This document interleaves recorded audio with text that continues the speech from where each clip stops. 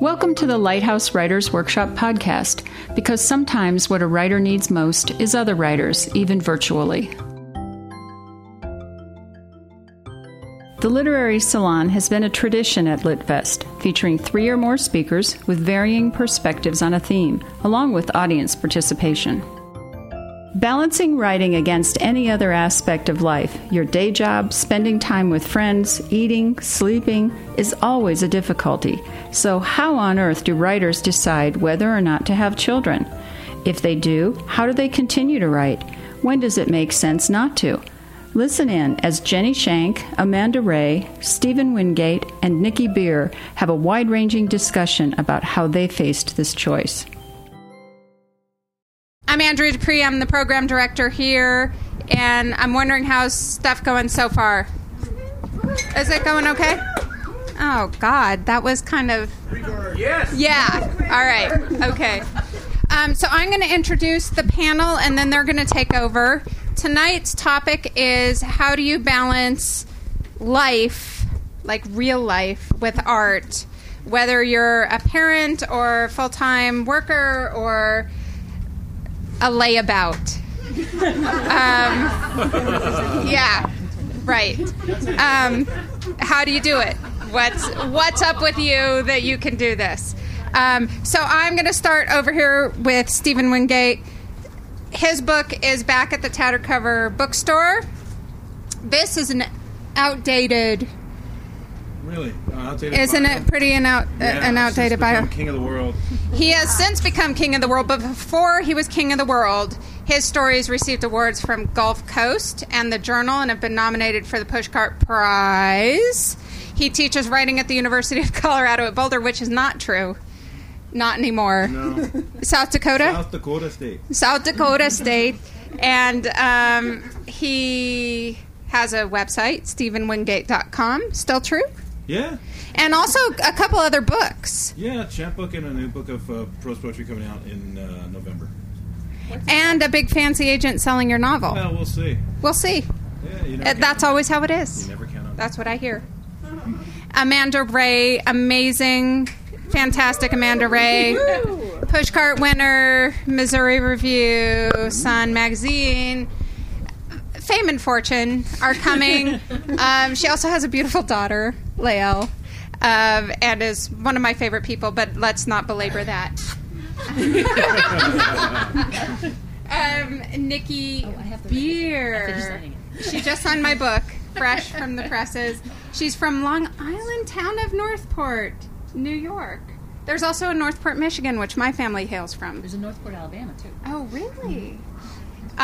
She holds degrees from a little place called Yale, at the University of Houston and the University of Missouri-Columbia. She's received a literature fellowship from a place called the NEA, a Ruth Lilly Fellowship from the Poetry Foundation, Louis Untermeyer, Lulu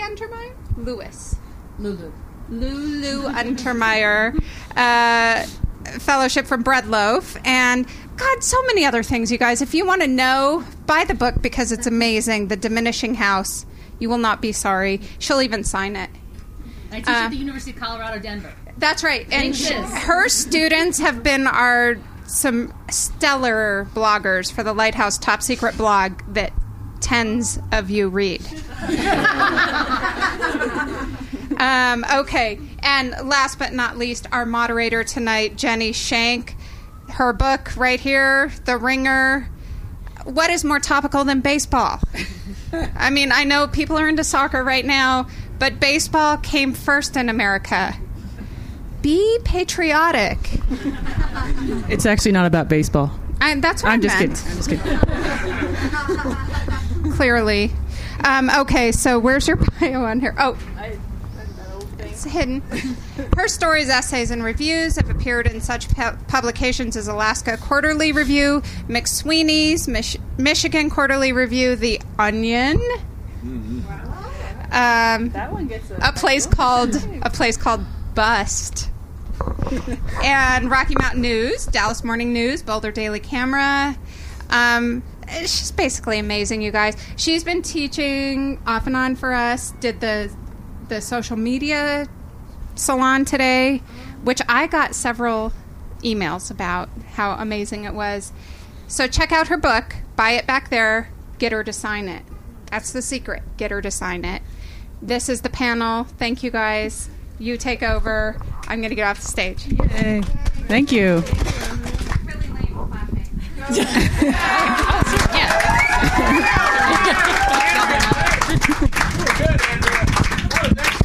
So I proposed this panel on parenting and writing because I always would get the question, well, how do you do that at all with kids? And I thought I could give some tips. But then I was glad that various people suggested we broaden it philosophically to, like, do you want to have kids at all when you're an artist? Do you want to what's going on? What inquiries into the subject of parenting and writing can we make? And we even have a non-parent on the panel to even broaden things further. So I thought that we're each going to talk a little bit, and then we'll open it up for questions, and we'll do whatever you guys want us to do, really, because that's what we do at home with our kids. Can I get anyone a cup of milk? One juice. Okay. 1 juice per day, though. I thought, would you like to go first, Amanda? I thought yours would broach the topic, and then we'll go. Yeah. Sure. So I had a daughter about 1.5 years ago, and thanks. And before I had her, I wasn't so sure that I wanted to have kids. It wasn't something that I ever envisioned myself doing. And I recently found an old a journal of mine. This isn't actually what I intended to say, but as you can tell, I'm just gonna go for it. So my journal, when I was like 10 years old, I said that I didn't want to get married or have kids, but I would if the husband and kids would stay out of my way. So I maintained that attitude up until I got pregnant, and within hours was like, oh man, you have to surrender to this in a way that I really wasn't expecting, which I did manage to do. And so one of the things that I was most concerned about, instead of the practical question of who's going to take care of this kid all day, which actually didn't occur to me until she was born, and like a week afterwards, I was like, am I seriously supposed to continue? Like, how much longer am I going to have to take care of this kid all day long? So, but until then, I was mostly concerned with how will having a child affect the craft of writing. And so I started gathering up all these quotes anytime I saw something about it and hoarding them and worrying about them. And I started noticing that a lot of the female writers that I most admired, like Virginia Woolf and Willa Cather and many others, don't have children. And I worried about that. And I worried about mommy brain. Everyone talks about mommy brain, and I was like, oh shit. And then I worried about my brain and what would happen to my brain, and my friends would all sort of snicker because I don't think my brain is exactly a national treasure, I guess. They were like, it's not that big of a deal, Amanda. So then I did have mommy brain, and it's not that much different than Amanda brain, so that's good. But one of the things that I read, I have a quote here from Louise Erdrich, who was talking about the way that having a child sort of opens you up to the world in a sort of a terrible way and can change what you're interested in. And so I was afraid that I would become interested in just writing books about children getting hurt, like preoccupied with, like, if you wrote about it incessantly, then maybe it wouldn't happen. Or maybe I would write books in baby talk or Dick and Jane sentences. I didn't know what would happen. And Louise Erdrich said, being a mother alerts you in such a primal way. You're alerted to any danger to your child, and by extension, you become afraid of anybody getting hurt. This becomes the most powerful thing to you. It's instinctual. Either you end up writing about terrible things happening to children, as if you could ward them off simply by writing about them, or you tie things up in easily opened packages, or you pull your punches as a writer. Those are all deadfalls to watch for. There is also one's inclination to be charming instead of presenting a grittier truth about the world. So that was something that terrified me. And I was like, oh, man, I don't want to become like this really puffy mom, whatever that means. But I don't think that has happened. I'm still interested in writing about the same things. But I do agree that I'm a lot more preoccupied by how terrifying the world is now. But I didn't used to wear a seatbelt. I mean, it was kind of optional for me because, like, I don't know. Amanda. It's such a pain in the ass. And I know. My car is so old that it doesn't beep if I don't buckle. And I was like really proud of that. I was like, hear that? Nothing. That's because my car. So, but now after I had my baby, I was like buckling it and checking the buckle. I was like, I have to be alive because I have a baby. So I think the way that you interact with the world really changes. But I am pleased that I'm still able to write. And in fact, the time that I spend writing has become more valuable to me because there's so little of it. And I used to, I'm not even kidding, stare at a wall for like 6 hours. Just kind of thinking, kind of. And I can't even imagine doing that now because you get your like 2 hours of time and you're going to make the best of it because, you might not get it tomorrow. The kid might have a cold. The kid might have a stomach flu for 6 days and you're not going to get a chance to sit down at your desk again. So yeah, it's made me a lot more appreciative of time. And then there's some other stuff, but I'll say that later. Who's it going to, Nikki or Steve? You want to go next, Steve? Sure. Okay, Steve will be next. Oh, you want this one? Well, it doesn't matter. Oh. No, you have Okay. Second mic's all right. I want the black one. I want a black one. I don't want this one. You have to share. This one's silver. I like the black one. Are you trying to goad me? It's a lot of times the discussion. I'm very glad that I'm on this panel. Actually, I think it's Nikki's doing. No, it's not. I meant to tell you. Oh, no, it's not you're doing. Okay, it's not. Anyway, I had thought for a while that Nikki had insisted that there would be a man on this panel, and that's the only reason I'm here. No, and then it's a nice narrative. Was, duh, of course there's a man on this panel. I was like, okay. It's a nice narrative because I think that usually the conversation about parenthood and writing tends toward women because very often, traditionally, women are the primary caretakers. And in my family, it's no different. I'm definitely not the primary caretaker, but without question, this has affected the way that I write and the amount of time and the kinds of time that I have to write. Males also have got a lot of adjusting to do if you're going to enter into family life. For me, it was not a surprise. It was intentional to enter into family life, but for the longest time, I told myself I didn't want to have kids because I wanted to have more time to write. And unfortunately, what I did with that time to write is I mostly pissed it away and did absolutely nothing. I basically just dicked around. I explored every single possible option that I could without ever having to decide about what I really wanted to do or say because I had a lot of leisure time because I didn't have a family. And for me, all the good things in my life as a writer that have happened, almost all the good things have come after I became a dad. And I think that looking back and thinking about it for this panel, I think the number one thing is that I finally was forced to make a distinction between what can I write and what must I write, because the time shrank just as it would for a mom. I mean, the time just shrinks. It's not as if just because you're male, you have suddenly carte blanche and there are no demands on your time. Of course, if you're a dad, you're still on call 24/7, and maybe it's a little bit different in the things that you're on call for. For instance, I did very little breastfeeding. And the couple of times I tried it, it really hurt. It was really not pleasant. But I was on call because I just was on call. And if you're in the family life, you know that you're on call because that's your number one job. And I was 40 before I became a dad, and I was a lot younger when I decided I want to be a writer. So I just kind of said, "Oh, I have plenty of time. I have plenty of time. I have plenty of time." And what did I do with that time? I didn't decide anything. I remained indecisive. I remained undifferentiated tissue because I didn't make that decision about what it is that I wanted to write. Along the way, there are a few people who have really helped me. A few fathers. One guy named Bayer Johnson. I owe him a big shout out at any point. I was saying to him, "Oh no, I don't want to get married and have kids because I don't want to have time to write." And he said, "Psh, dude, you're full of it. because everything good that happened in my life, he said, as a writer, came after I had kids, because suddenly I had somebody else to live for and write for other than myself.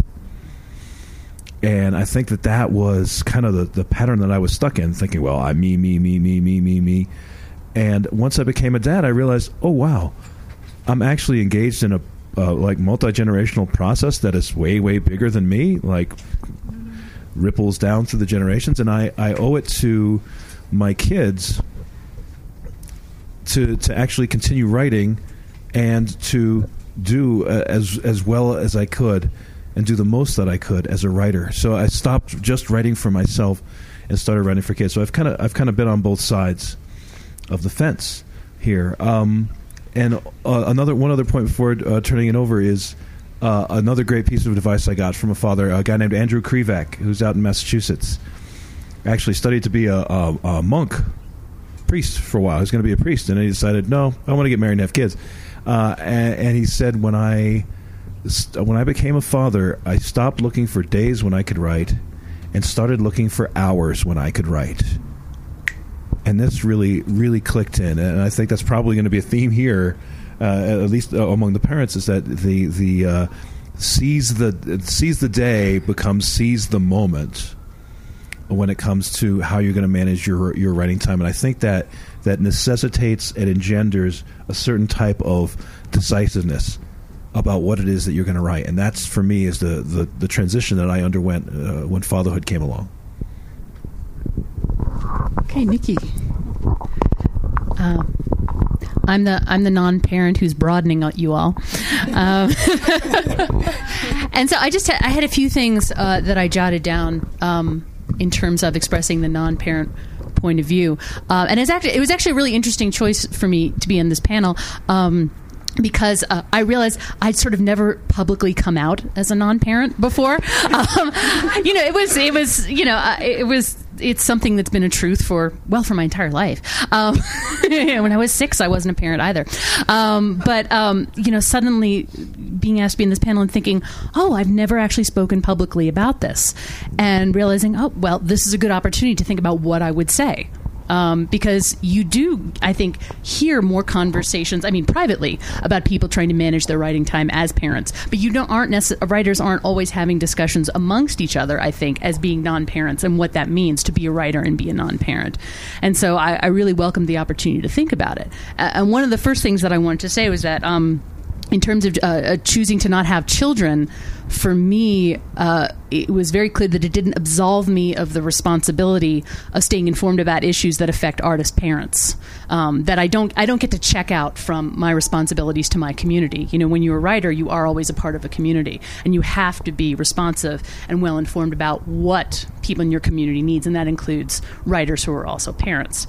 And also being mindful of checking my privilege as a non-parent. Never forgetting that my relationship with time and money is, especially as it relates to childcare, is going to be different from those of artist parents. And to always try and be respectful of this when I'm working with other writers, if I'm setting up readings, if I'm setting up editorial deadlines or budgets for literary endeavors, or so on and so forth. That I always have to sort of be thinking outside of my own context in terms of my relationship with money and time. Actually, and time especially is one of those things that's often ignored as an expression of one's economic position and responsibilities. I don't know if some of you guys read this. It was in the most recent Sunday Review section of the New York Times. There was a piece by Maria Konnikova, and she had a piece in which she discussed the problem of looking at poverty as a purely financial situation. And she quotes Harvard economist Sendul Mullainathan's theory of that there are 3 different types of poverty. There's money poverty, there's time poverty, and there's bandwidth poverty. The last of which is really a poverty of mental attention. And so one of the things that I have to be conscious of is realizing that people who are in charge of other little people, being responsible for them, are going to have different relationships, not just to money, but also to time, and also that their mental attention, they're going to have demands on their mental attention in a way that I can't conceive of, and to always be respectful of that. So just happening to read the piece in the Sunday Times really clarified some things for me, and I highly recommend it. one of the things that was really interesting for me, does anyone know about the Money for Women Barbara Deming Memorial Fund? Know about this? Yeah. It's the oldest ongoing feminist granting agency now in its third decade, and they're taking applications again right now, I think. And twice yearly, they award grants to individual feminists in the arts, writers and visual artists, grants of $500 and $1,500 each, usually at least $5,000 award per cycle. And what I found in looking at the descriptions of the winners' projects in just the last 3 years, over and over again, in terms of what these artists and writers were requesting money for, consistently you would find people requesting money for childcare over and over and over again. And just to be conscious of that, to know that that's a demand on someone's time as an artist, is really important for me as a non-parent to remember in terms of, again, the needs of my community. And as Steve said, one of the conditions I had for appearing on this panel was that there was also a man on this panel, because conversations about making art and parenting is so often it's often a woman-dominated conversation. And this, and of course they said, yeah, of course there's a guy in this panel. I said, okay, great. But this represents my interest in having both men and women be active in these kinds of conversations, which are often treated implicitly or explicitly, exclusively as women's issues. And just as we need outspoken male feminists to advance the cause of equality for women, so too do we need outspoken artist fathers to advocate the cause of artist parents. We need to bluntly address how the roles of wives and female partners in the history of the achievement of the male genius implicitly creates damaging expectations, assumptions, ignorance for both the male and the female artist parent. So we need dudes talking about this too. And finally, I just two more things I want to talk about was that choosing to not be a parent led me to think more seriously about my responsibilities to younger people. In other words, if I wasn't going to be making people and raising people, that didn't mean that I wasn't still responsible for younger people in my community. And that made me think more carefully about what my role was going to be in mentoring younger writers, and how I could help them. And it also made me think more carefully about the fact that even though I don't have children, and I'm not going to have children, that I still need children in my life. That they're still extraordinarily valuable people, of course. But I think for writers, it's absolutely essential. I think as writers, we're always trying to get back to that state of joyfulness and spontaneity with language that I think we all recall, when we were children. And I think, the older we get, the more neurotic we get, and the further distance we get from that state. And having a relationship with the children and just observing them in terms of their relationship with language, I think is really helpful to us. And of course, they are still people. We have to be students of people. We have to be, we have to have a good scientific observation skills in terms of people, and that includes children and how they relate to the world and how they relate specifically. I think it's really interesting to see how children relate to power in terms of tantrums and so on.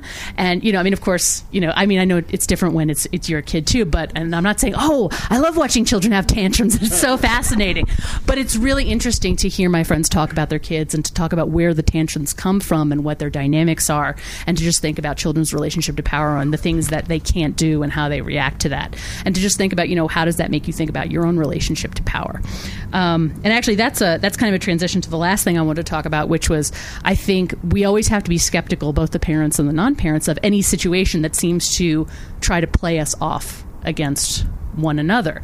That we need to be skeptical of those situations, and that the time that parents and non-parents may spend sniping at each other, I don't think we're doing that, and I don't think we're going to, but I think you do observe those conversations.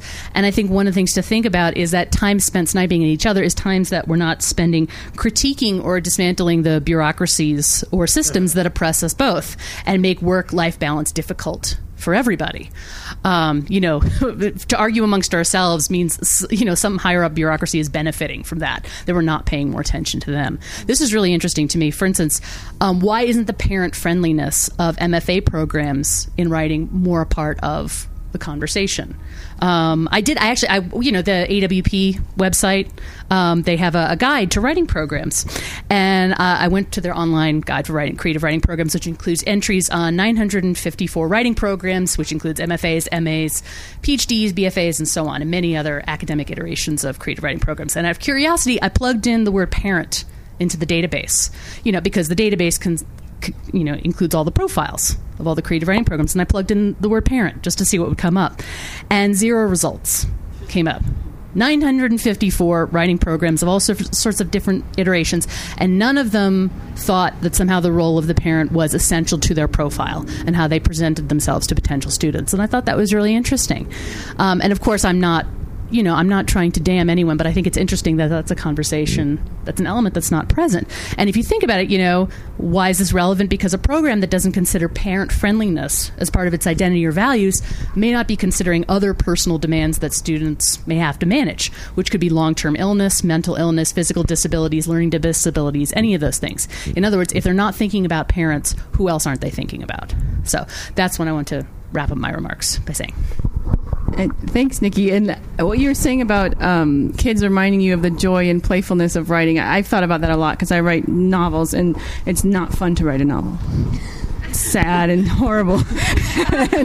and my daughter writes stories about penguins and only about penguins. And I saw her working on a story about penguins, and she was sitting there at the computer, and she was like, type me something in. And then she said, and then the penguin gets a torpedo to take out the lion seal. And then she's just cackling. She's cracking herself up. And I'm like, yeah, that's what it used to be like. That's why I started down this road. Because I was an 8-year-old giggling about this penguin story I wrote. And we forget where we started from and why we did this. I think, unlike the others on the panel, I'm the only one that I never had any doubt in my mind that I wanted kids. I knew if I found someone who would mate with me, I would have the kids. It looked dicey for a while, but it happened. And I just love kids. I feel about kids the way that Holden Caulfield feels about them, that they're not phony, and they're funny, and they're weird, and they're great. And they take a lot of time, too. So I knew I always wanted kids, and I had been trying to write really hard for a long time. Like from probably when I was 18, I was like seriously trying to write a novel, several novels. Every day I was working. I was like white-knuckled grip on the thing. And then finally I got married, and I'm like, okay, I was 29. I was ready to have a kid, and I'm like, okay, nothing has happened. I've published a few short stories and things here and there. Haven't ever published a novel. I'm not going to be a wonderkind. We've all given that up a long time ago. But that's okay. I'm just going to have a kid because I want to have a kid. And who knows what I didn't know what would happen next. I didn't know if that means you have to give up writing for a long time or what would happen. But I did have this white-knuckled grip where I was like trying to make things happen.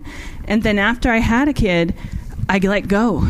And then I would like occasionally submit things and find agents and revise, and then stuff started to happen. And so I had my daughter Maya, she's 8 now, when I was 29, and I had written almost a full draft of my novel that was eventually published before she was born. And then after she was born, I realized I needed to do another draft. So working just within like her 1-hour naps once a day, I revised the entire novel for 2 years until I had then I had my son, and it was a deadline. I gave myself a deadline when I was having a kid, which I don't want to do anymore. I don't want any more kid deadlines. So I revised it again, and again with a second kid, I'm like, okay, well now I'm done for. Like I'm never going to write again. With one kid, I thought I found a little time to do it. With 2 kids, who knows? But then I did it. I revised it during that 2 years, and then I had my son, and I didn't have any energy to write at first, but I found a few times a little time to query agents. And when I was 3 months old, I found an agent. Or when I was 3 months old. Your brain goes really quick. When my son was 3 months old, I found an agent, and he sold my book, and they wanted revisions, which I had a 2.5-year-old and like a 5-month-old, and we were moving, and we had to show our condo, and like I was like, don't play with your toys, and I would grab them, I'd put them away, and then someone would come to see our condo, and I'd have to like breastfeed in a prairie dog field, and there's no way that I would have gotten any writing done, except that I had a book contract, and I had a deadline, and isn't that great? Clarifies the mind. And so so I did it because I had to. And And I found that I was just able to write in these little chunks of the day, and that just like you guys that found that you were staring at the walls. I remember before I had my daughter, I worked at the Onion, and I was able to somehow finish my entire job for the week in 3 days. Then I would have 2 days where I would mess around. I was supposed to be working, but yeah, I would write for like 1 hour of that day. I would mess around for the rest of it. But yeah, it really clarifies things. So I have a few tips of like how, because people have asked me, how did you keep writing when your kids are little? I'm the primary caregiver. I didn't have any childcare, no childcare until they were in preschool. I would get like 10 hours a week or something like that. So, well, the first thing I say to like mom writers that are beating themselves up for not writing, if you're not sleeping yet, don't worry about it. You're fine. Just sleep first. You need to sleep before you can write. So don't worry about it until your kid is like 1 or 1.5 or whenever they're sleeping through the night. Then you can write again. You need to be kind of strict about scheduling to build yourself some time to write during the day. So those people that like sleep with their kids in their bed and are like, oh, if they want a nap, they want a nap. They're not getting any writing done. So you have to be kind of strict. You're going to bed now, and you're going to have your nap. And if you're not going to fall asleep, you're going to sit in your crib, for an hour while I write. And it's actually good for the kid. Like there's books that will back that up. So it's not. That's an option. It's an option. It's not an abusive option, some people say. So be strict about the scheduling with them and guard that time. I remember when they were little, like nap time was at 1 o'clock, and I would do anything to get home by 1 o'clock. I'd be like, we're getting home by 1 o'clock, and that's because that's when I write. And so I would somehow get them down. And sometimes I was really exhausted, and I could like take a nap for 10 minutes. That would refresh me, and then for the rest of the hour and a half or whatever I had, I would write, and I would just write flat out. And it was I was a lot more productive than I had ever been before. And I want to say that nap time is your time, and so is preschool time. You don't clean. You don't answer phone calls. You don't make doctor's appointments. No one's there. It's your time. Your time to write. You just let the house be dirty. And Louise Erdrich has a poem about that, about not cleaning. And I think she has like 6 kids too. So just take that time and use it for your writing, and don't make excuses. And learn to do the chores that you are jamming in that time at other times. Like, even though it sucks, just take your kids grocery shopping with you. Make them help you with the laundry. I mean, it's hard, but you can do it if you force them, because your time is nap time. I mean, if you make them say, okay, you are going to put away these napkins while you're folding laundry, they will do chores with you. The next point is, if you write 400-page novels, maybe switch genres while your kids are little. And that's been backed up by a couple of writers, such as Alice Munro. I found that hard. So after I had my kids for a while, I was just revising. I find it easier to revise than to come up with the next 400-page novel. And then I was writing little essays and things. And now I'm trying to actually write a book, and it's doable, but it is challenging. The next point is, don't underestimate the power of very short time periods. Like, my kids take 35-minute swim lessons. It's cruel how short they are. And I run out from the pool into the hallway with my notebook, and I know a lot of people in town, but I'm like, don't talk to me. So you gotta be kind of mean, and you sit there with something that you've printed out that you can revise a little bit. You can read it and you can take notes, and you can get a lot done. And the next time you're facing the computer, you have those notes just from 35 minutes. It gets you somewhere. It gets you the next step along. And don't discount it. You can't just say, oh, it's only 35 minutes, or oh, it's only 45 minutes. You can write or revise an entire novel that way if you do it consistently. And I think just touching your book, if you have no other time to do it, just touching your book that's the only time you have on Tuesday, and then you have like an hour to write on Wednesday, helps you to just re-engage with it, so you're not totally lost the next time you come back to it if you've spent a few minutes with it throughout the week. So the pace is really slow and it's discouraging, but you can do it. I can tell you that you can do it. I think even if you never needed a writing group and its deadlines before, you might need one now. deadlines are helpful. That's what I figured out when I had that book contract, and also when I have a writing group. For the past year, it's been a kind of rough year, and my writing group deadlines are the only times I've actually forced myself to sit down and write something. And so that's helpful to have other people goading you onto that. And then about Nikki's point, I think keep in touch with your writing buddies who don't have kids.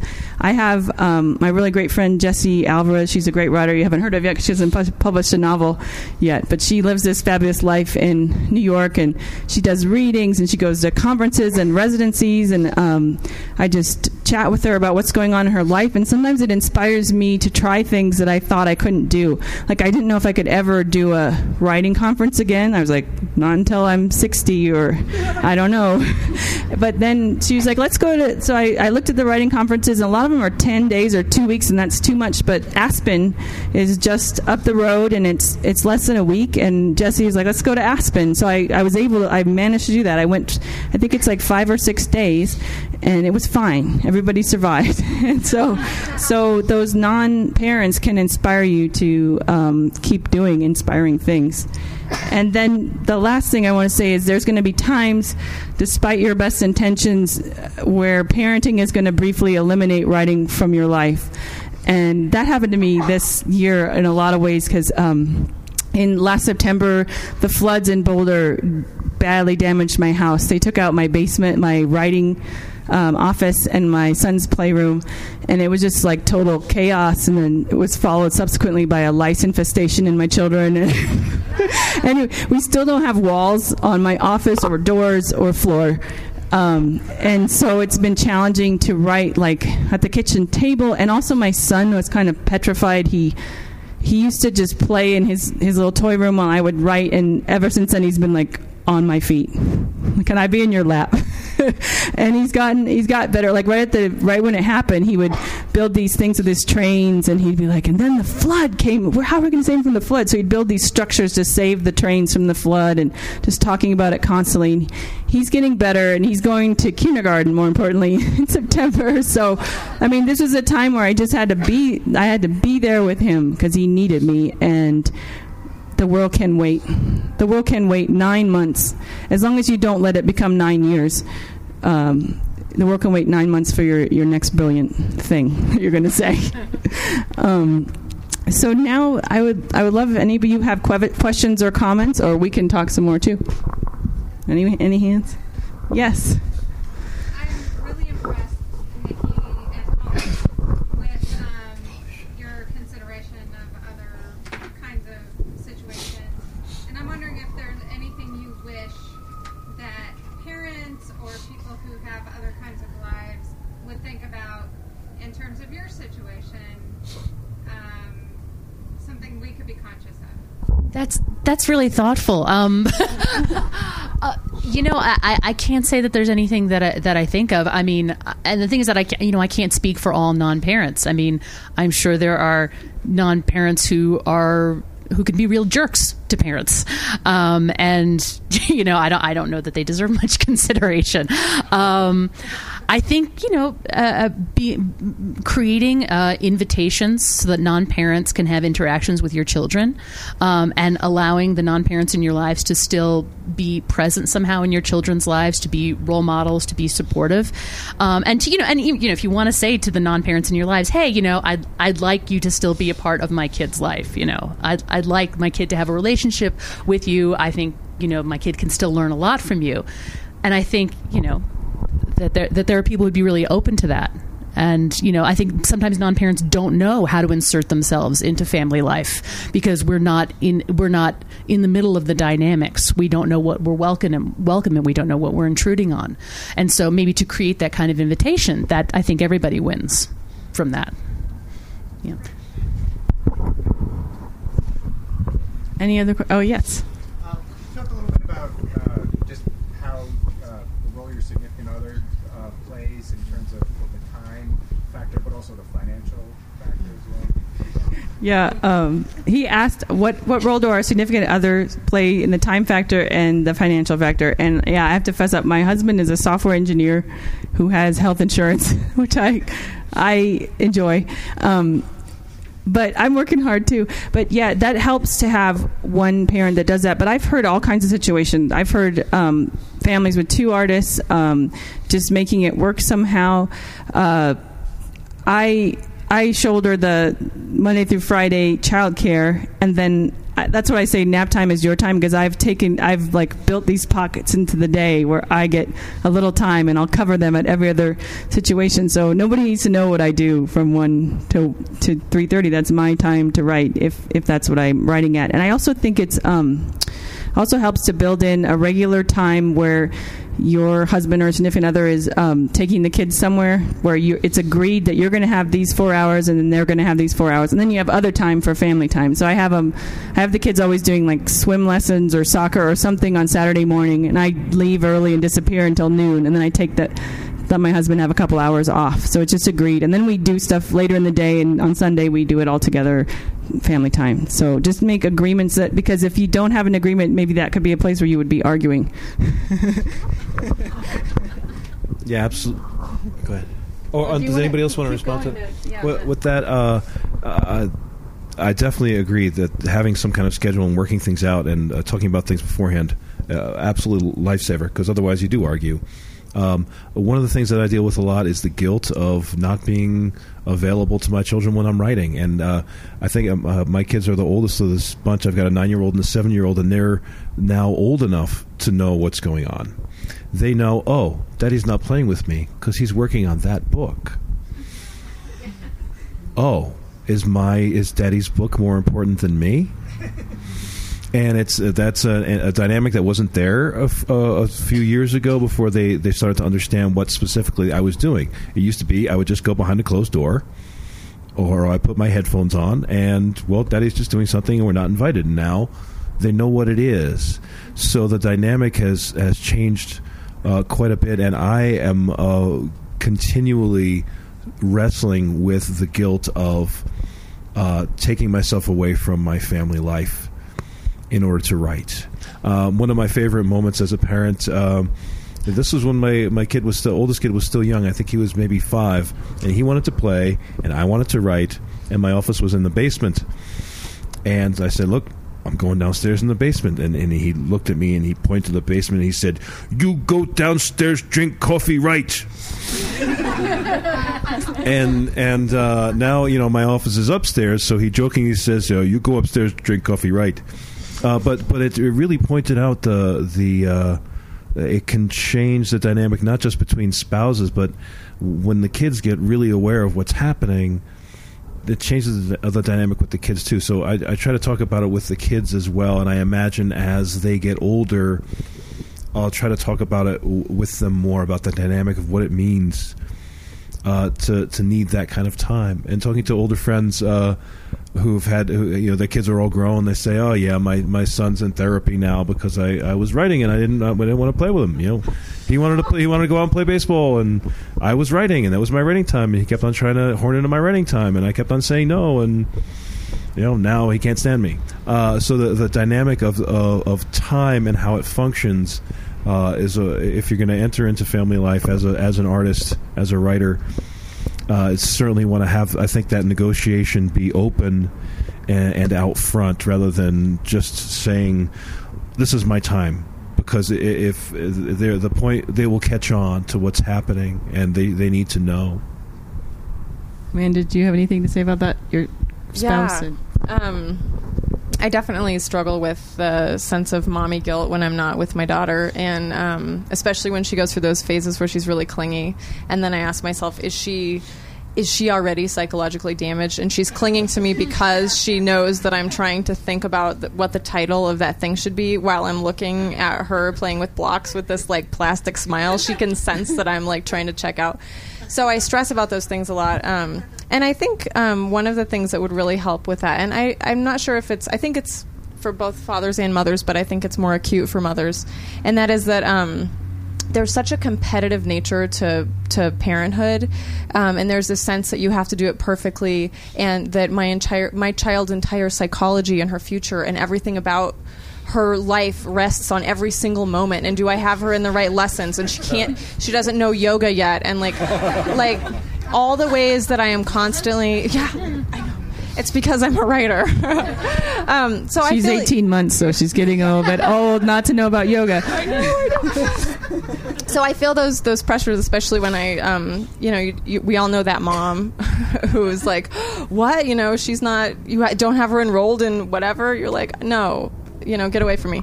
So, if you've never been to the PTA meeting and there's all the PTA moms, they're like, yeah, we don't see much of you at school.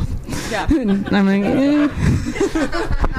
So I think one thing that would really help is if we were just kinder to mothers and fathers in general. Just if our culture, we can't change that in this room, but to whatever extent you can just be skeptical of the pressure that's on us to create a human being, because I think Grace Paley said something about how you're not that important, give it up. To some extent my daughter's personality is what it is, and it's going to form on its own, and I'm helped out by the fact that when I was growing up, our parents would just put us in the back of the truck, and then all you did is dodge tobacco spit while you're driving 80 miles an hour down a highway. So and I'm strapping her into 900 different contraptions, which it's children are lunatics. You just have to strap them down all the time. I think that might be psychologically damaging if anyone's concerned about that.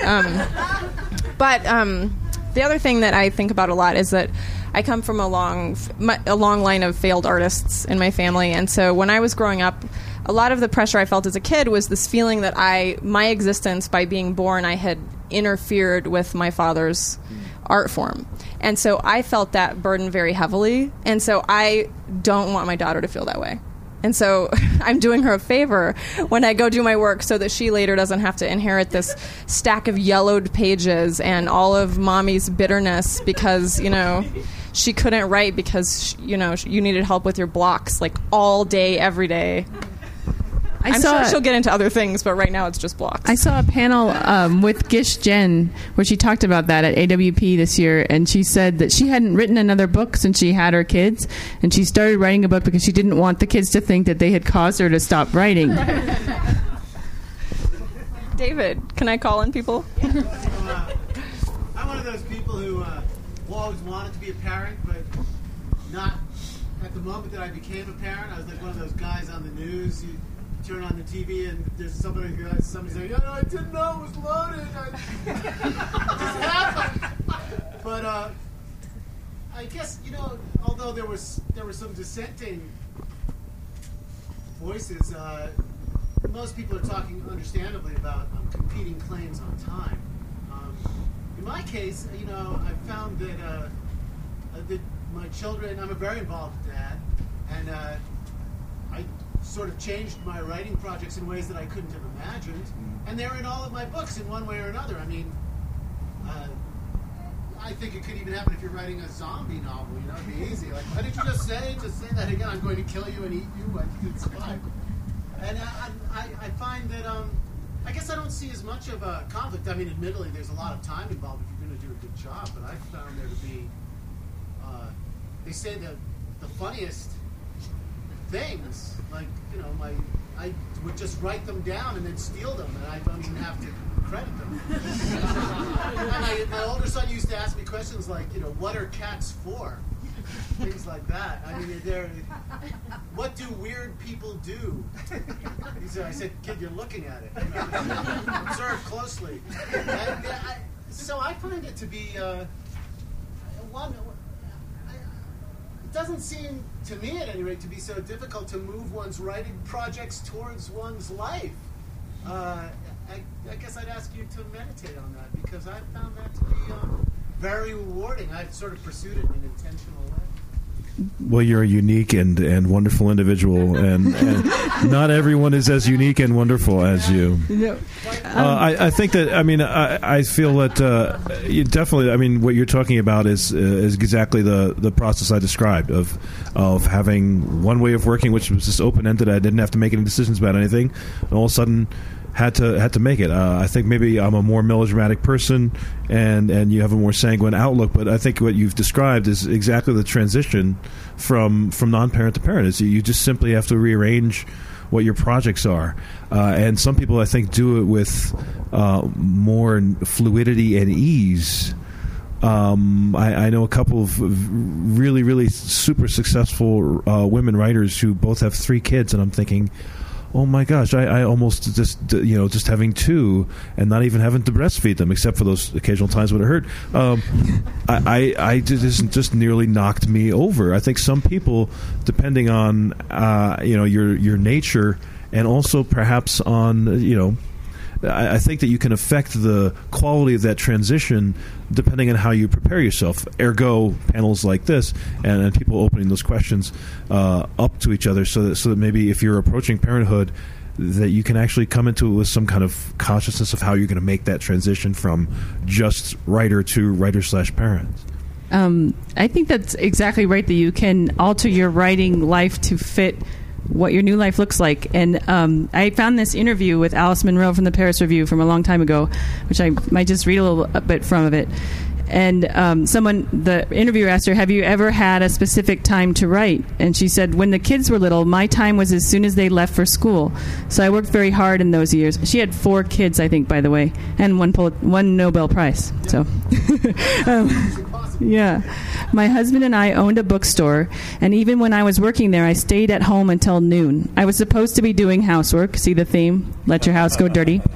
And I would also do my writing then. Later on, when I wasn't working every day in the store, I would write until everybody came home for lunch, and then after they went back, probably until about 2:30, and then I would have a quick cup of coffee and start doing the housework, trying to get it all done before late afternoon. Cram the housework, not the writing. I agree with that approach. And then she said, they asked, what about before the girls were old enough to go to school? And Munro said, their naps. And the interviewer incredulously says, you wrote when they had naps? And Munro was like, yes. From 1 to 3 in the afternoon. I wrote a lot of stuff that wasn't any good, but I was fairly productive. The year I wrote my second book, Lives of Girls and Women, I was enormously productive. I had 4 kids because one of the girls' friends was living with us, and I worked in the store 2 days a week. I used to work until maybe 1 o'clock in the morning and then get up at 6, and I remember thinking, maybe I'll die. This is terrible. I'll have a heart attack. I was only about 39 or so, but I was thinking this. Then I thought, well, even if I do, I've got that many pages written now. They can see how it's going to come out. It was kind of a desperate race. So that's Alice Munro. Do we have other questions? Okay. Yes. Kate. So maybe you already talked about this, about spiritual school, but did all of you come to, was it a question for all of you ever, whether to have kids or not? Kate wants to know if we question whether to have kids. And the answers are yes, yes, yes. No, I was just looking for someone to reproduce with me. I like the kids. Any elaboration? Any elaboration? I went back and forth for a long time, for as long as I could remember. I mean, from childhood, I was adamant that I didn't want to get married. Because boys are stupid. And then eventually, puberty hit and I came around on that a little bit. But, I did think for a long time that I wanted to have kids. And it was not a settled issue when my husband and I got married. We just sort of left it as an open question. We just sort of said, we haven't said no. We haven't said yes. We're thinking. And time went on, and it was just the kind of issue that we would sort of check in about every so often, and we would kind of look at each other and go, huh? Okay. And, I would, and my friends would have children. I would watch them, and I would sort of check in with myself, hold them up and sniff the creamy, sugary baby head scent that they get, and, feel their squishiness and, all the, and I say that lovingly, the adorable squishiness. But, and it was something that I was definitely checking in with myself about, but I would always come back to the conclusion, no, I don't think this is what I want. And so it was something that I thought about a lot, but I always found myself coming back to the same conclusion. And it was when that became more certain that I started thinking, okay, well, how else can I have children in my life, even if I'm not going to have children of my own? But it was a sort of a long, many, many years of thinking about it. Same thing as her, only I then got pregnant. So I had to think about it differently at that point. But yeah, I don't know exactly why I was so hesitant about it. I would just check in with myself and be like, gross. painful, hard, and I was really afraid of that look that parents have. And now I understand what that look is, but I would see parents and they would just have this kind of faraway glazed look. I mean, especially when kids are younger. I mean, it's different when you're dealing with the screaming and the pooping and stuff. When they're able to talk and you can use use the things that they say in dialogue, that's not what I'm dealing with. I'm dealing with screaming and vomiting and hair pulling and on me, just on my person all the time. So I would see parents with young children, and I would see this look, and I would be like, I don't want to have that look. And I could tell they're not listening, and I can tell that they don't even know where they're at right now. And I even wrote down, because I was brainstorming, like, do I want to have kids? And I was writing all these questions down, and I asked my dad a bunch of them, and he was like laughing. He was like, these are the stupidest questions I've ever heard in my life. And one of them was, what is that look that parents get? And I was like, why? And now I know what it is. And what is it? It's sleep deprivation. They're so tired, and and also like whatever I was saying was probably really inane, and they were like, I don't have I got 15 minutes here, and this idiot is on and on. And nap time begins in 20 minutes. Wrap it up. I was in all cases I was talking to them without their child, so they were just trying to think about that they were free, and I was making them not free. I was like their child. I feel like that's more common among my writer friends, that they really struggled with whether they wanted to and decided later on, that the ones that did have kids decided later on. Yeah, I'm one of those. It took me a long time. I think probably for reasons related to my own family and my own dad. I really didn't seriously think about having kids until I was as old as my father was when I was born, because he was kind of a messed up individual, and I was for decades thought that I was going to be just like him, and I was cursed to be just like him. And then I, got to 32 and I wasn't in jail, and I realized, hey, I don't have to replicate his life. But even from that point, it was 8 years until it actually happened. So it took. I am one of those people like Jenny mentioned. This took a really long time. And I think it wasn't all because of writing. A lot of that delay was just because of just life. I want to add something to that, and that was a feeling that I had because I was 34 when I got pregnant, and all these people, I was feeling a lot of pressure to have a baby, and I think that starts happening to women in your 30s. And then as soon as I got married, people started calling me and be like, hey, do you want me to drop by a bunch of baby stuff? And I was like, why? And they're like, you just got married. And I was like, I don't see how those things are related. Like, what is wrong with you, First comes marriage, then comes the baby in the baby carriage. I know. I should have paid closer attention to that. Read the literature.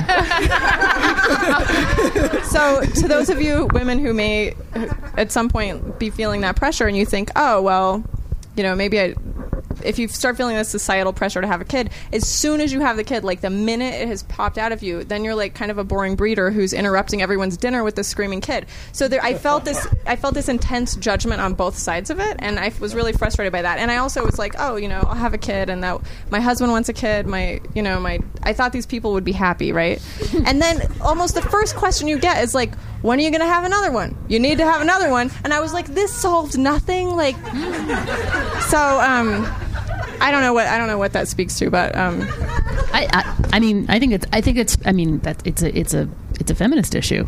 Yes. It's the idea that the culture that we live in is that whatever choice a woman is making needs to be corrected. That whatever choice that the very fact that a woman has a choice about anything is inherently threatening. So that you would choose to have a child and then choose to not have another one is wrong to some people. And now you owe your child a child. Yeah, exactly. Yeah, because it's not about you; it's about what you can do for other people. About how you can fulfill in terms of your body and your life. How you serve others. And these kind of debates come up a lot, maybe more online and like when they need to find stuff to debate about than in real life. But as you feel the pressure. But did you guys read that thing maybe a year ago where this woman wrote a book where if you want to be a writer, you can only have one child, and she wrote the essay. But then, I have her so then all these awesome writers wrote in the comments, this poor woman, she was like just starting out, it's her first book, she got an excerpt in Salon telling everyone to just have one kid, and then Zadie Smith comes in the quote in the comments, and she wrote, I have 2 children. Dickens had 10. I think Tolstoy did too. Did anyone for one moment worry that these men were becoming too fatherish to be writer-esque? Does the fact that Heidi Julavitz, Nikita Lawani, Nicole Krauss, Jhumpa Lahiri, Vendela Vida, Curtis Sittenfeld, Marilyn Robinson, Toni Morrison, and so on and so forth, I could really go on all day with that list, have multiple children make them lesser writers? Are 4 children a problem for the writer Michael Chabon, or just for his wife, the writer Ayelet Waldman? And she added, To all, women's freedom is the issue of time, which is the same problem whether you're a writer, a factory worker, or a nurse. We need decent public daycare services, partners who do their share, affordable childcare, and a supportive community of friends and family. As for the issue of singles versus multiples versus none at all, each to their own. But as a parent of multiples, I can assure Ms. Sandler that 2 kids entertaining each other in one room gives their mother in another room a surprising amount of free time she would not have otherwise. And then this poor lady, this is her first book, and her publisher probably made her write this provocative essay. And then Jane Smiley chimes in, too. Jane Smiley, Pulitzer Prize winner, mother of 3 children of her own and 2 stepchildren. She agreed the key is not having one child. It is living in a place where there is excellent daycare and a social world that allows fathers to have the time and the motivation to fully share in raising kids. So, poor lady. I hope she went on and wrote other things. I think Alice Walker was also had said that famously, to only have 1 kid, because she said with 2 kids you're a sitting duck. So I'm glad to hear your perspective on that. There's a question over here. Yeah. Well, you answered the first one about mom's dad's guilt, so thank you.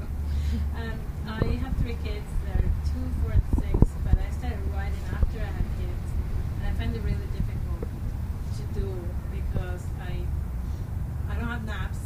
The 2-year-old doesn't nap, and he doesn't go to school, so I'm stuck at home. And my husband is a philosopher who has to write his own stuff. So I'm always wondering, like, where do I find the time if I don't have naps? Okay, so this poor woman has a 2, 4, and 6-year-old. The 2-year-old does not nap. My son at least napped until 3. Like when nap time ends, it's a bad time. Yeah. I used Sesame Street for a while, but some parents I've talked to get up really early to write, and I'm like, that sounds really bad because I need sleep. And then others go write really late. I would kind of, I think the writing is probably really good for you. It makes you feel good, so try to make it happen, but also give yourself a break until you have preschool or something to take care of it. What would you guys suggest? This is like an advice column. Yeah, I was talking to Vicki Lindner about this a couple days ago, and she was saying how wonderful it would be if writers, if writing friends would sort of take someone else's kids for an hour or 2 and sort of swap back and forth. So I mean, I would. Yeah, I'll sign up for that for your kids. I must have. I definitely misunderstood because it's on Dupree. I have one more suggestion. So I didn't have much childcare until my kids started preschool, and the rec center offered you could get an hour and a half of childcare for $6, and they don't check if you're exercising. Do we solve your problem? Yeah. Do they take Labrador retrievers? We'll have to find out.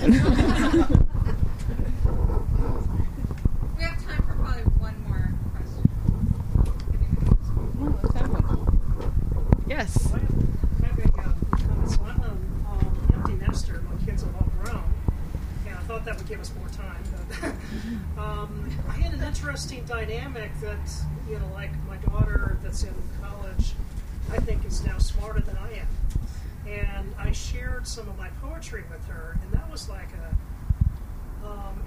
when I first gave it to her, I thought that was kind of a terrifying experience, to have my daughter, actually go read some of my stuff. And she came at it a totally different perspective and gave me some feedback that was unexpected. And so I was wondering how you think of how your kids are going to react, to your work when they grow up. Yeah, so he's asking. So he shared some of his work with his daughter, who's in college, and she gave an interesting reaction. And he wants to know how we think our kids are going to react to our work when they grow up. Want to go?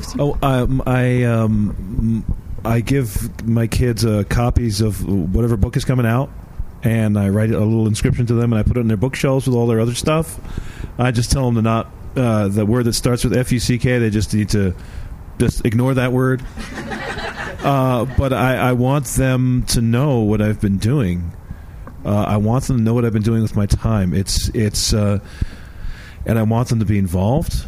To some extent, they're there while it's happening. They go through all my moods when I'm writing, and I want them to know what's going on, because I feel like one of the things that I'm doing is this is my competence, and this is one of the things that I am teaching them. If I were a carpenter, I would be teaching them about carpentry. I'm a writer, so we have conversations. And I say, well, here's what I'm doing. I'm taking all those words. Remember that I've been typing those words out here? Well, now I'm going to read it out loud and with my red pen, and I'm going to scratch these words out, and I'm going to put new words in until I think they sound good. And so we have that conversation, and I want them, when they're old enough to understand that the F-bombs are not me, but actually my characters speaking or my narrator speaking, I want them to read my work, and I hope that when they do, they'll recognize their dad and their dad's life in it.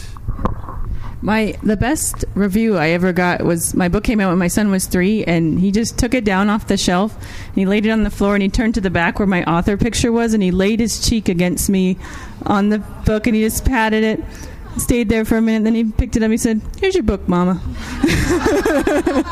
And I don't know. I talk to my kids about what I'm writing, but I talk to them about books all the time. And like we read Harry Potter together, we read Little House on the Prairie together, and we're talking about like why we're interested. Like we cried together when we thought the dog was dead in Little House on the Prairie, and then the dog turned out to be alive. And I'm like, well, what do you think of the author doing that? And I'm like, and my daughter had tears running down her face. I'm like, you cried over this dog that has been not alive for like 100 years. Isn't that great? What books can do? And then she takes it because they're starting to write little things in second grade, and in her penguin stories. And I was like, what do you need to do, Maya? And she's like, I got to make it get worse before it gets better. So, more, that's what you have to do. You have to add more sea lions and problems before you can let the penguin have their moment of triumph. And she knows that just from talking about books. I think one of the things that I've loved in terms of my relationships with children and my writing is that I'm this person that they can show their writing to, that can give them advice and can ask them questions and can make suggestions for them in a way where maybe where their relationship with their parents at whatever times in their lives might be too charged to do that. Like getting criticism from your parents about their writing might be too sensitive for them, but I'm kind of this outside party that still has some legitimacy, but they have an emotional relationship with. So sometimes maybe they're more interested in hearing feedback from me because I'm not the person who's telling them to pick up their stuff and I'll put the dishes in the sink and things like that. There's just kind of this one form of critique that's coming from me, and that they can find use for that. So I'm grateful for the opportunities where I've been able to sort of be this writer in the family who isn't their parent, and I can also suggest things for them to read too, which they also seem to enjoy as well. It's hard for me to imagine my daughter ever reading, but I'm sure she will, and I hope that she enjoys my book, though right now she just enjoys bad books and just pushes away all the good ones. But then if it's got like horrible rhythm and pictures of ugly babies, that's the one she wants to read over and over again. So I hope her taste improves. And my son makes me read this book, Welcome to John Deere Country, every day, twice a day. Who was John Deere? I could tell you. Every day, in every way, babies eat. Like, that's not even true. They don't eat in every way. Did you have a question? Well, I just think that what you said was really, I hear other men say that I think one way that parents sometimes are different and in a very I think where women can learn from men is that men often teach children about what they're doing instead of mothers often follow what their children are interested in. And as a primary caregiver, I see my husband teaching my children about things that he loves. And I think that's a really good example for mothers to spend time writing or to spend time doing something you're interested in, at least to use yourself as an example instead of just a constant servant, which I think we all feel like we are a lot of times. So I think that's really an important point and a distinction that it would be really useful for women. It's also good self-protection because then they know when I go away and do it, they know what I'm doing. Yeah. And so I think that I'm just using it in some way because I want to teach them what I love, but also because I want them to resent me less. Yeah, but I think it's hard. I think it's really hard. It's hard for me to do that. It's hard, and I think I need to be more like you.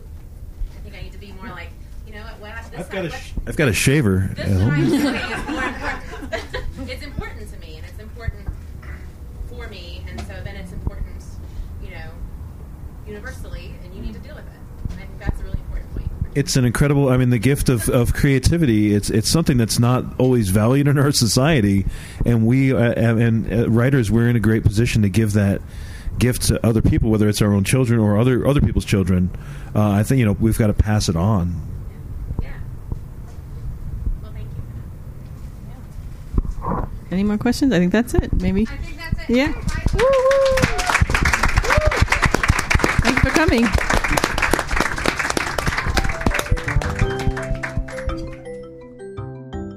Lighthouse would like to thank the following generous donors that make events like this possible: the Scientific, Cultural, and Facilities District, the National Endowment for the Arts and Artworks, Colorado Creative Industries, Denver Arts and Venues, and many others. For more information about Lighthouse Writers Workshop, please go to lighthousewriters.org.